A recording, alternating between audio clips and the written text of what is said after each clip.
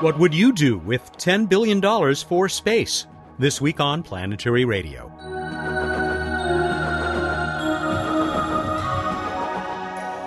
Welcome to the travel show that takes you to the final frontier. I'm Matt Kaplan of the Planetary Society. Space Up is the worldwide network of space unconferences. This week we'll visit Space Up Los Angeles to ask its passionate attendees a question. What would they do with a whole lot of money handed to them by the President of the United States to encourage space development and exploration? Then we'll check in with the passionate Bruce Betts for another report on the night sky and much more. Bill Nye is away this week, but senior editor Emily Lakdawalla is standing by. Emily, today it's 2 missions to Mars, one getting ready to go and one that is on its way, we hope. What's up with the Mars Orbiter mission? India's Mars Orbiter mission launched last week into Earth orbit. They don't have a rocket that's powerful enough to send it directly to Mars, so they launched into Earth orbit and are slowly raising the apogee of their orbit until they can finally get it high enough to where they can fire the rocket again and head on to Mars. Well, they completed their first 3 rocket burns successfully, but the 4th one ended early for some reason. I've read the press release on ISRO's website, and it has something to do with them testing out their backup systems. India has done a lot of satellites in Earth orbit, but hasn't yet done a mission that requires the amount of redundancy and autonomy that a deep space mission like a Mars mission needs. So testing all of these things is very important. It sounds like the test didn't quite go as planned, but also that they're not terribly concerned about it. They're planning a cleanup maneuver for later today.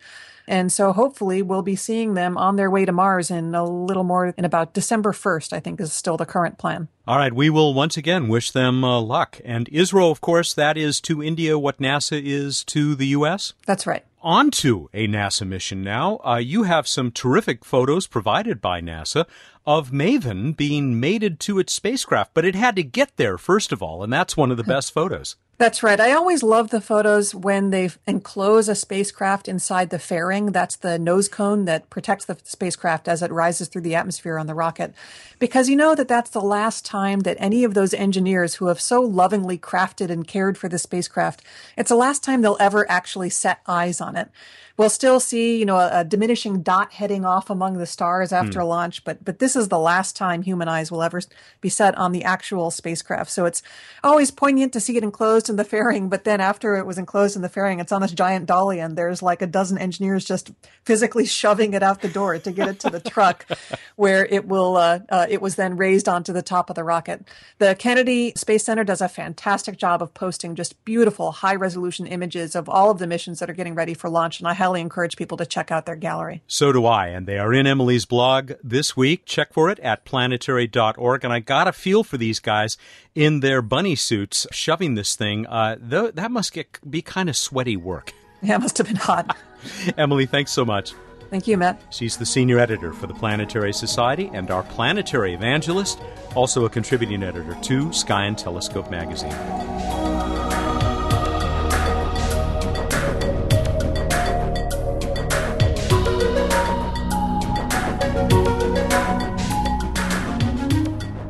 Saturday, November 9th. It was a cool, almost chilly evening at the Torrance, California airport. 100 or so space enthusiasts had gathered in wide-open hangars to talk about their favorite subject. This was Space Up LA, a 2-day gathering that has been taking place for several years under the coordination of Eric Geever. Eric invited us down to talk with this mostly young crowd. He helped me get things started as the air pump for an inflatable video screen whirred along behind us. Eric, thanks so much for welcoming us to Space Up LA. We've been to San Diego twice. I don't know how we've missed coming to LA. I'm glad to host it. This is the 3rd year I've organized Space Up LA, and it's been a ton of fun, a ton of planning, but I've had a great time. This is a cool location, but you couldn't find a place with 4 walls? Yeah, well, we're at the Western Museum of Flight, and it's a really great venue, in my opinion, for this type of event, because it really allows for a lot of collaboration and really getting a chance to talk about what we're passionate about all around us, with aircraft and spacecraft. For people who have never heard of it, missed our other shows, what is Space Up? What is an unconference?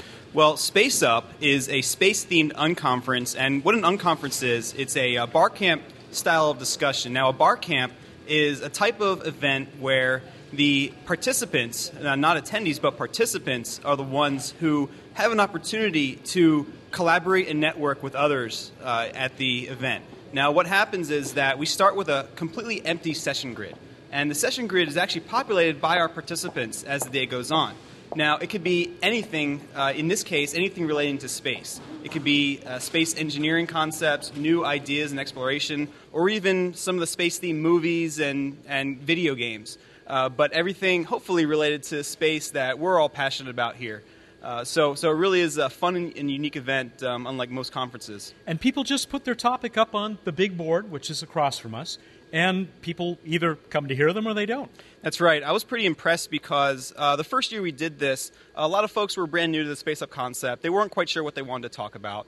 They wanted to kind of hear what people wanted to say, and then later on maybe had a small idea. But over the course of the past few years, we've really grown, and folks who have done this before, they know what they want to talk about. They get right up there, and we filled the board really quickly in a matter of minutes. One of the reasons I wanted to do this tonight was to allow our audience to catch some of the fever, some of the enthusiasm that has come out at every Space Up unconference that I've attended. Is this going to keep up, not just here, but all over the country? Oh, I really hope so. Not only over the country, but all over the world. We've had Space Ups in close to 10 countries, I believe, in just the past couple of years alone.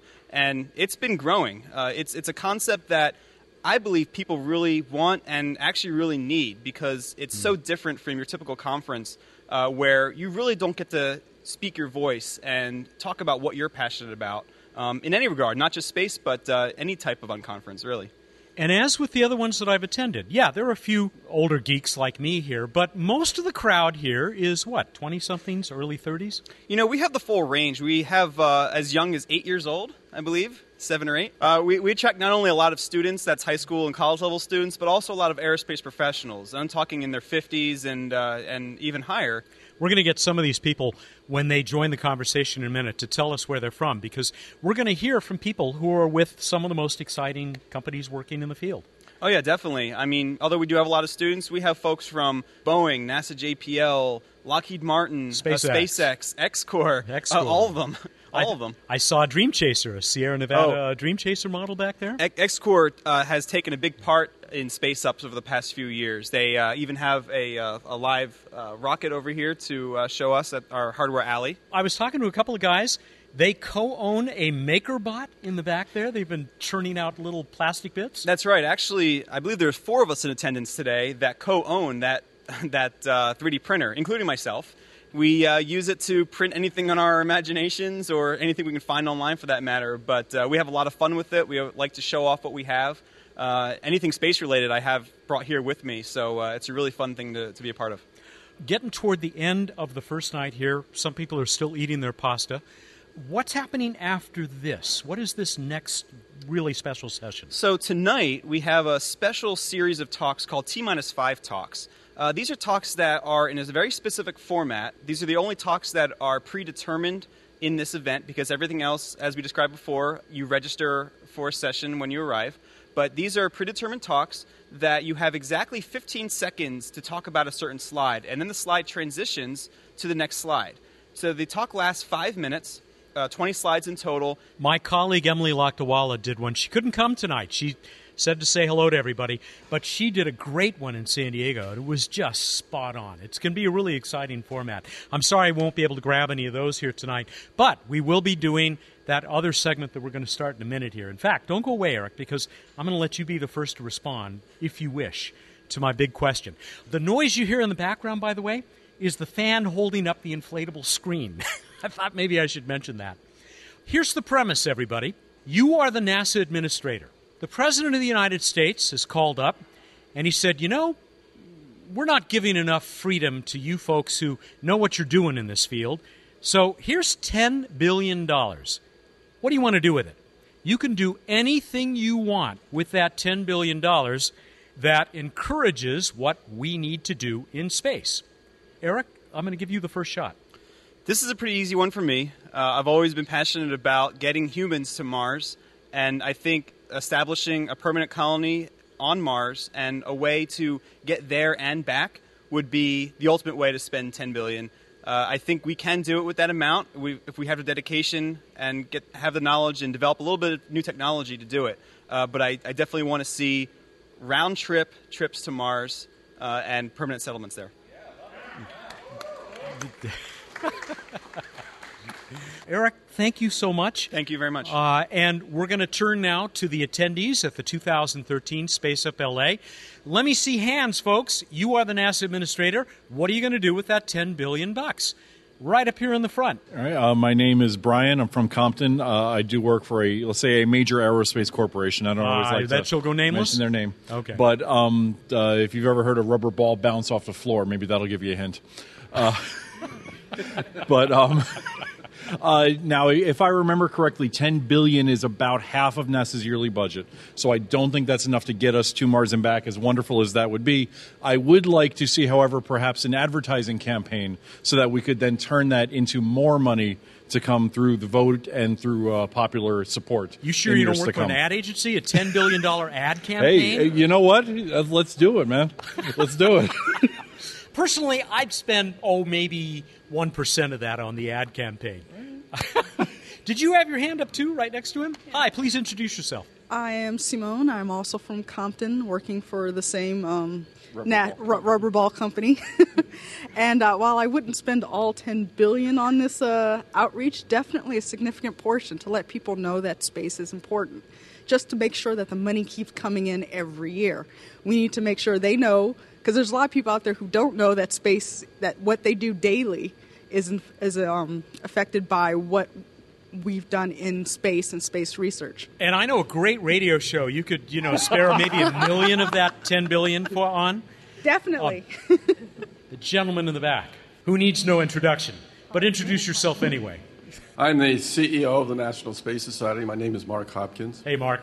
And what I would do with the $10 billion is I would invest it over a period of time in research and development in order to hasten the day when humans can tap into the vast majority of the resources of the solar system, which lie in space rather than on the ground, and as a consequence, dramatically improve the standard of living for all humans. Mark Hopkins of the National Space Society. We'll hear from many more of the Space Up LA attendees in a minute. This is Planetary Radio. Greetings, Planetary Radio fans. Bill Nye here. Thanks for listening each week. Did you know the show reaches nearly 100,000 space and science enthusiasts? You and your organization can become part of Planetary Radio by becoming an underwriter. Your generosity will be acknowledged on the air each week, as well as on the Planetary Society website. To learn more, visit planetary.org/underwriting. That's planetary.org/underwriting.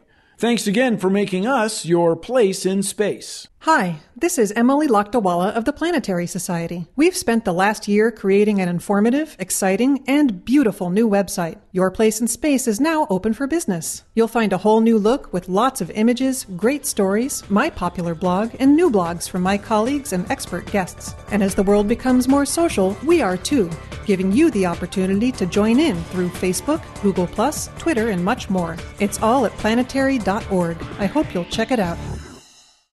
Welcome back to Planetary Radio. I'm Matt Kaplan. I spent a very enjoyable Saturday evening with like-minded space enthusiasts. We were at Space Up LA, the Los Angeles incarnation of this unconference that lets the attendees themselves determine and deliver the program. We're in the midst of a special session at the Western Museum of Flight in Torrance, California. Here's the question I asked. You are the NASA administrator. The President of the USA has just given you $10 billion to spend as you think best. What do you do with it? Oh, and if you think you've got a better idea, share it with us. Leave a comment on the show page that you can reach from planetary.org/radio. Hi, I'm John Schilling, and I work for the Aerospace Corporation. Surface of the Earth, the surface of Mars, in one fell swoop is just too much, but we've got companies even here who can get spaceships into low Earth orbit. That's halfway there. I would have NASA build a logistics base in low Earth orbit, a space station optimized for any American, private, corporate, or government to refuel, refit, and prepare to go farther. We don't need to worry about what one place NASA is going to go. I think we give people the tools, they will go everywhere. You couldn't do that with the ISS? You'd have to start fresh? At this point, I think you would. The ISS is too optimized as a scientific platform. Not that science is a bad thing, but Not that it's a okay. bad thing. And why low Earth orbit? It's the first place you can do it. And it's hard enough to get to low Earth orbit. I'm not going to make people go another 100,000 miles farther out before they get their first tank of gas. All right, okay. We'll just have to save L5 for all the other stuff that we're going to build out there someday. And it will be easier to get to L5 if you have a base in low Earth orbit, I guarantee you. Way up in the front here. Hi. You are the youngest NASA administrator ever. $10 billion. What do you think we should do with it? My name is Benjamin Radcliffe, and I think we should build cat spacesuits with it. We got to take cats into space. We may have a cat expert here. I know we have a spacesuit expert. Maybe we could find out from her how difficult it would be to build a cat spacesuit. Can you think of anything else you'd do with that $10 billion? That's an awful lot of money, $10 billion. Make a moon base on one of Jupiter's moons. Oh, that's cool. How about Europa? Yeah, Europa would be good because there's lots of water. That's right. That's exactly right. Dad, give her a hand. Well done. Did you drive here by yourself? No, No, I didn't think so. Are you interested in this stuff? Why are you excited about space? because space is awesome. That's a good enough answer for me. Okay. Thank you so much. Speaking of spacesuit experts, please introduce yourself, Molly. My name is Molly McCormick. I am an engineer at SpaceX, and I would use $10 billion, you said? Yes. I would use the $10 billion almost exclusively as prize money and bounty money. And that allows you to go after an assorted range of problems and issues, and it draws in people. You wind up spending more money just collectively to actually fix the problem than you would if you were only taking that $10 billion with one group and trying to fix the problem. And you usually wind up with a better solution as well.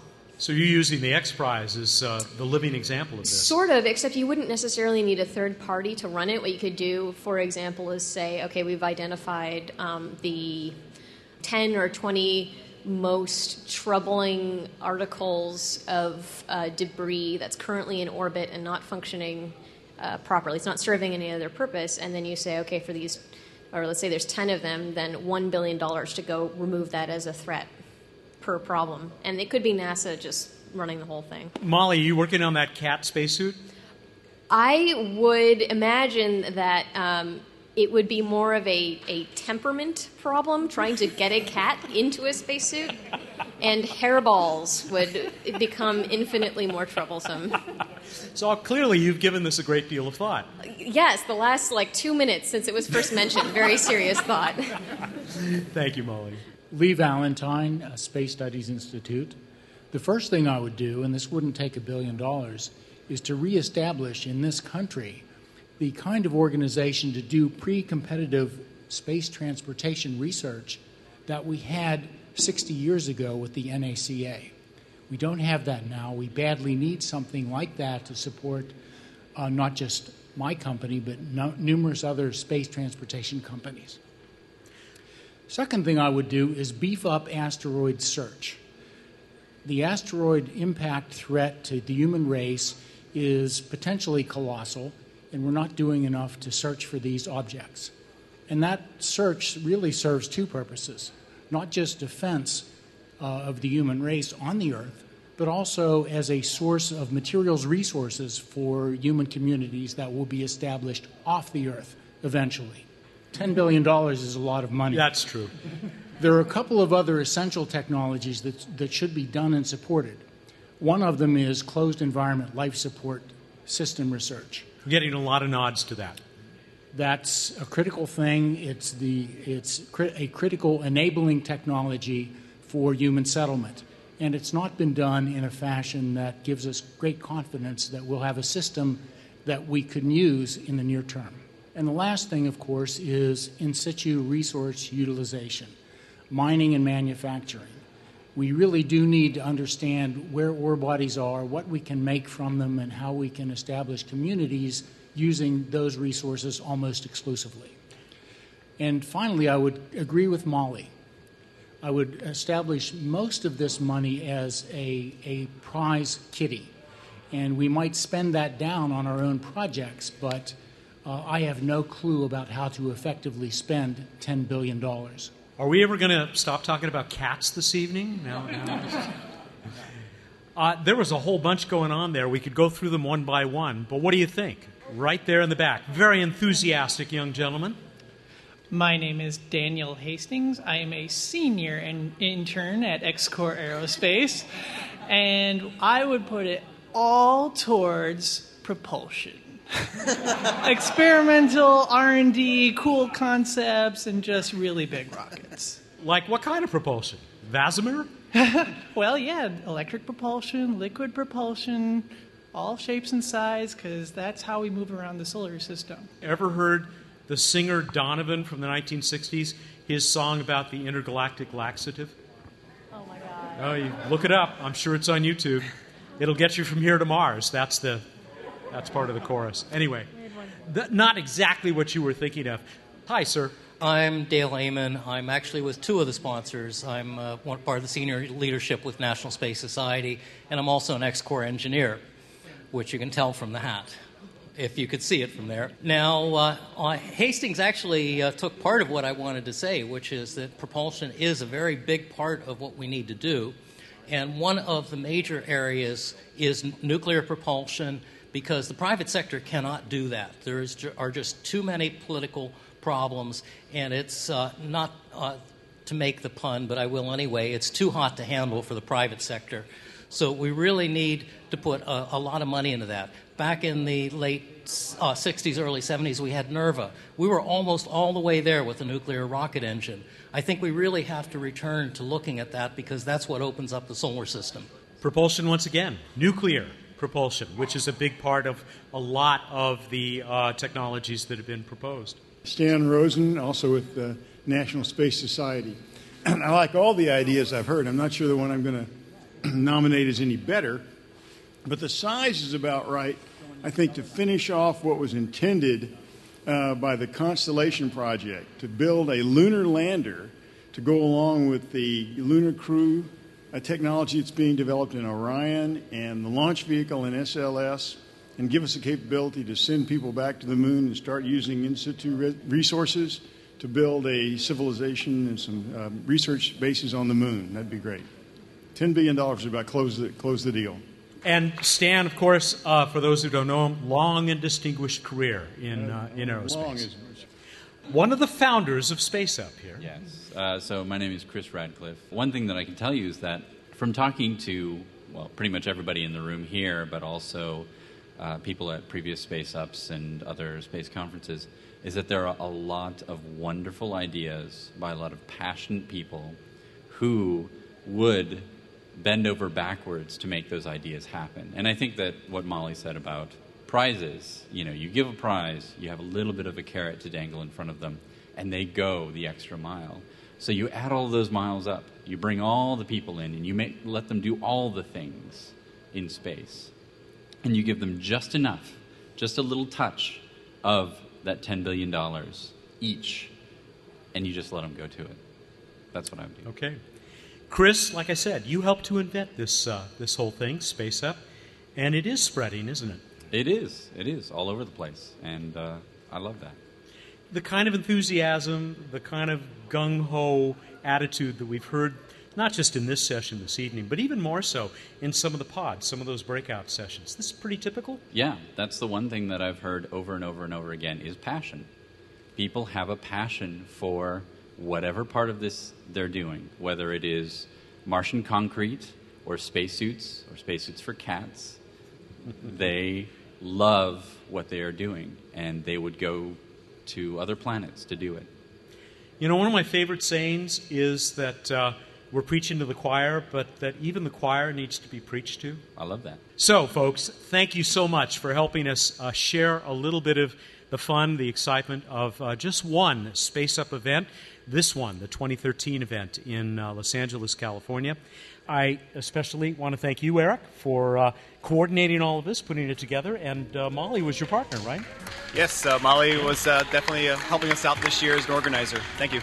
Okay, we're going to move on to What's Up with Bruce Betts. That's in just a few moments here on Planetary Radio.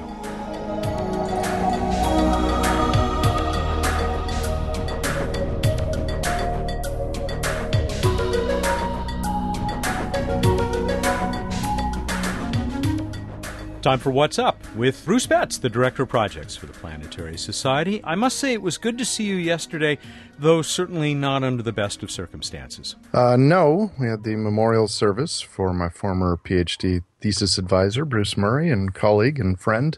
Always sad, but as memorial services go, it was quite lovely and nice, and showed that he had many, many aspects to him. He certainly did. I miss him greatly, and I think you probably do even more. So let's move right on before we get too sad here. Tell us about the night sky. Really, what is up with this Venus, man? It has been up there for weeks, outshining everything. Yeah, and it's just been getting even stupider bright, to use the technical term. Stupider, brighter. Bright, stupider. I feel kind of badly. I mention it every week. It's so redundant, but my gosh, it's just stunning over there in the west soon after sunset. So go see it because, several more weeks, it'll start going away finally after its many months serving as the so-called evening star. If you do have a small telescope, check it out through that. Even better with a big telescope. I believe it's about the equivalent of a quarter moon. It looks like that. So half of its face as we look at it is lit up. Jupiter coming up around 11 o'clock in the east and also looking really bright. Not as bright as Venus, but very, very bright. And then Mars coming up 2 or 3 hours later, looking reddish, hanging out not too far from the bluish star Regulus. We do have the Leonids meteor shower popping up during this time frame. But Leonids, except for its big peaks every 30, 33 years, is usually not too good a meteor shower. But if you're in a dark site, go ahead and check it out. It can be quite meteorish. We had a fireball in Southern California a little over a week ago. Fireball being a very bright meteor, anything brighter than Venus, roughly, is called a fireball.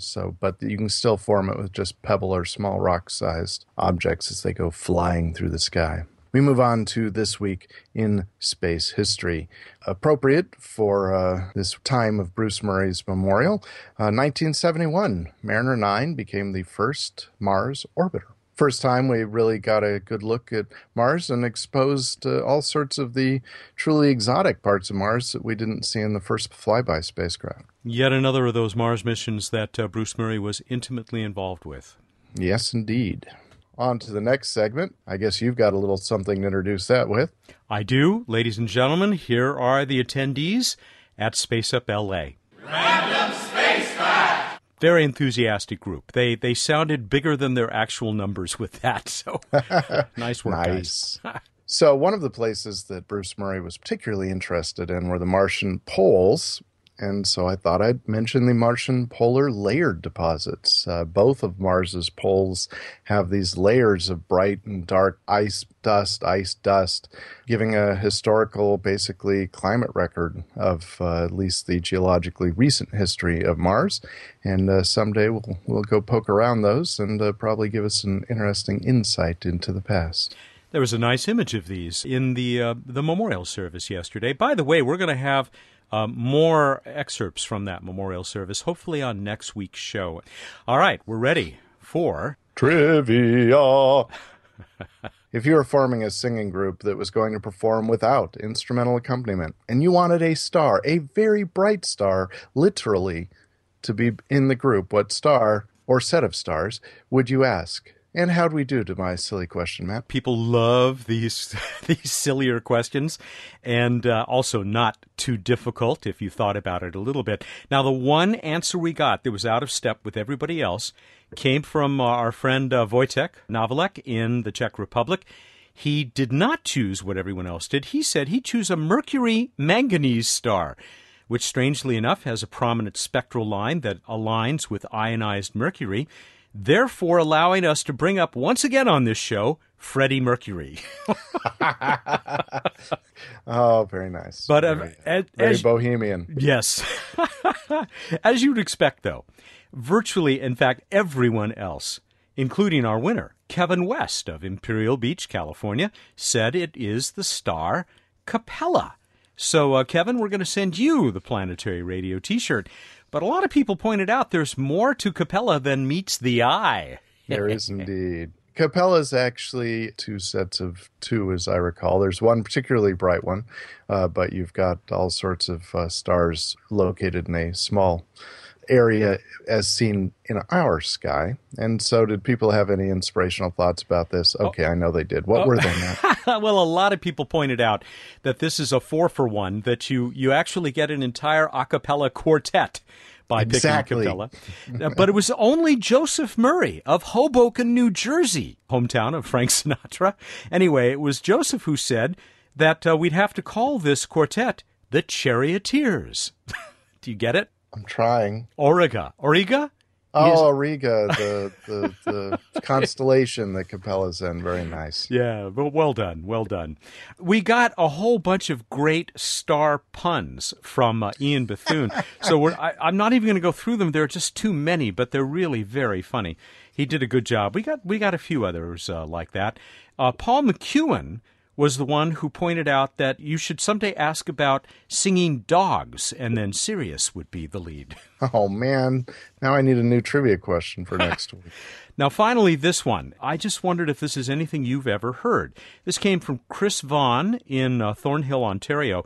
He said, according to Professor Adam Burrows of the University of Arizona, just before a star goes supernova, it vibrates at middle C. Talk about your music of the spheres. Wow, how tuneful. All right, you better get us on to next time. What observational technique was used to discover the rotation periods of Venus and Mercury? What observational technique used to first discover the rotational periods of Venus and Mercury, approximately?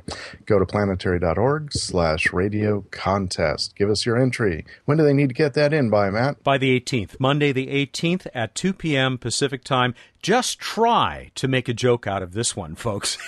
Extra points if you're capable of that. Okay, we're done. Go out there, look up in the night sky, and think about clearing your throat. Thank you. Good night. Now I have to include you clearing your throat. He's Bruce Betts, the soul of clarity, here on What's Up. Planetary Radio is produced by the Planetary Society in Pasadena, California, and is made possible by the unconventional members of the Planetary Society. Clear skies.